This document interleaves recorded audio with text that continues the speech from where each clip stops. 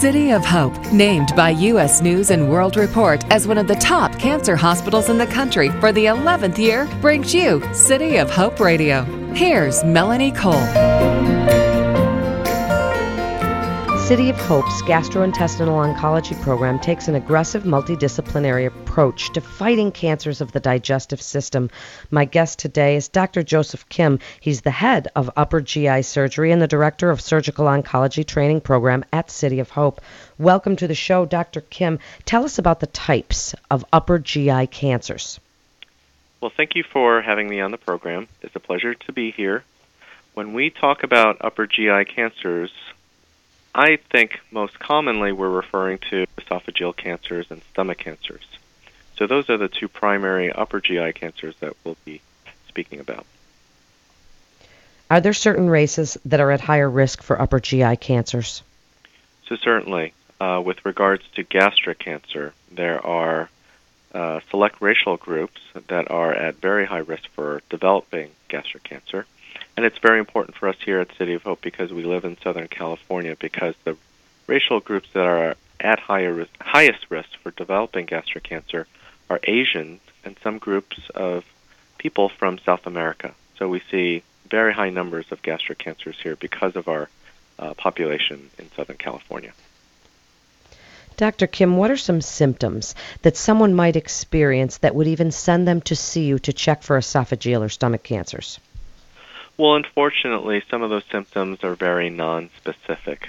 So people may have some difficulty swallowing. They may have some very non-specific abdominal complaints, a little bit of indigestion, some stomach discomfort. So these, of course, can mimic normal conditions, problems that we may have after having normal meals. So it sometimes can be very difficult to diagnose these cancers. How are they diagnosed? Well, typically when people have persistent symptoms, they'll go to their physician's office and the physician will order an upper endoscopy. So that's the most common way that we will diagnose these cancers, with a camera that's placed down into the esophagus or into the stomach. If somebody gets this diagnosis, it could be very, very scary. So tell us about some of the newer treatments at City of Hope used in treating these upper GI cancers. Well, you're exactly correct that this diagnosis can be very scary, and what we have to tell our patients is that cure is still a possibility with these cancers. So what's special about the way that we treat these cancers, we use, of course, the standardized techniques to operate and remove these cancers, but also we employ some of the newest technologies, including laparoscopy and robotics, to take care of these cancers for our patients. When you're using surgery, you're removing the tumor, and then generally, is there radiation chemotherapy involved? And also, Dr. Kim, people hear about these types of cancers and they think they're not going to be able to eat anymore. They're going to be maybe a little disfigured. Tell us about some of the recovery. Yes, so that's a great question. So the use of additional therapies may be recommended if patients have advanced disease. But we do see patients that have very early stage disease, and surgery alone is all that's necessary to cure our patients. Our patients that do have advanced disease, we will have to employ or incorporate chemotherapy as well as radiation therapy. Having part of your stomach or esophagus removed will be life-changing for our patients. So we're very careful in terms of counseling and advising our patients about the cultural, societal, family changes that they will have to undergo. For some of our folks, their daily meal is more than just eating; it's a social event, and so they do have to readjust the way that they have to do things. And so, some of the basic outcomes for gastrectomy or esophagectomy is that they do have to change the amount that they can eat at any one given time. What is some of the current research that's going underway at City of Hope for upper GI cancers? Well, we're doing some basic science, laboratory-based research, but we're also incorporating research looking at new therapies for patients with advanced disease. So although esophageal cancer and gastric cancer can still be curative, patients who have advanced disease or metastatic disease, their outcomes still are far from where they should be compared to some of the other cancers where we've made significant improvements. So we have laboratory basic science studies, we have new therapy studies, and we have new imaging studies that are supported by the National Institutes of Health to help us diagnose and treat gastric cancers better. So do you recommend that people have, we hear about colonoscopies. You get them every 3 to 5 years, testing for colon cancer, but endoscopies do not seem to be covered on the WellCare programs. Yep. They're usually only given when indicated. When do you recommend people have an endoscopy? Well, patients who have symptoms should certainly have endoscopies as appropriate. Again, most of the symptoms that we have are indigestion and can be easily treated with medical therapies. So we do have to be very careful about overutilizing endoscopy, unnecessary endoscopy.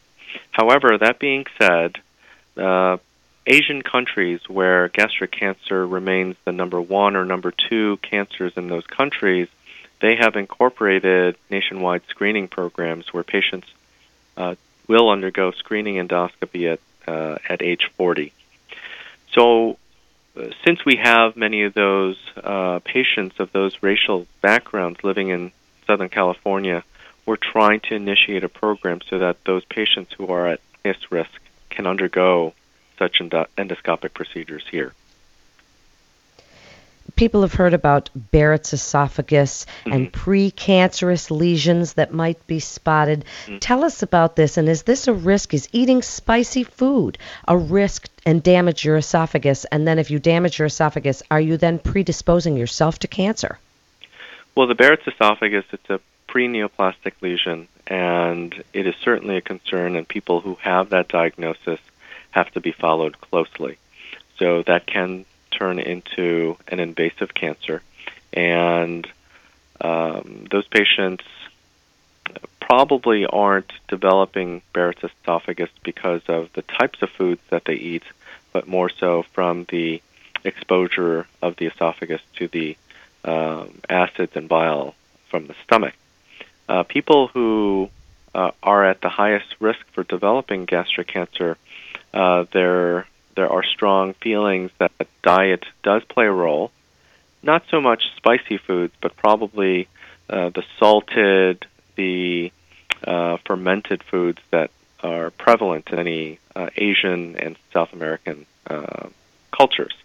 So I think those are some of the important risk factors, as well as the bacteria that can live in the stomach. This bacteria known as H. pylori is a risk factor for gastric cancer. Dr. Kim, in just the last minute or two that we have left, tell listeners why a patient should go to City of Hope for treatment of their upper GI cancers.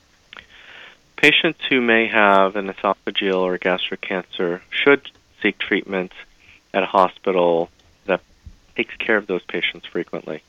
Because we are situated here in Southern California and we see a large number of patients with gastric and esophageal cancers, we have the experts not only for surgery but also for radiation therapy and medical oncology that can provide comprehensive care for patients with gastric cancer. Because these cancers can be relatively rare depending on the location where you live or the office that you go to, you certainly don't want to have a physician who has very little experience in treating those cancers. So our multidisciplinary care, our advanced surgical techniques are really what set us apart from other places that may not take care of these cancers frequently. Thank you so much, Dr. Joseph Kim. You're listening to City of Hope Radio. For more information, you can go to cityofhope.org. That's cityofhope.org. This is Melanie Cole. Thanks so much for listening.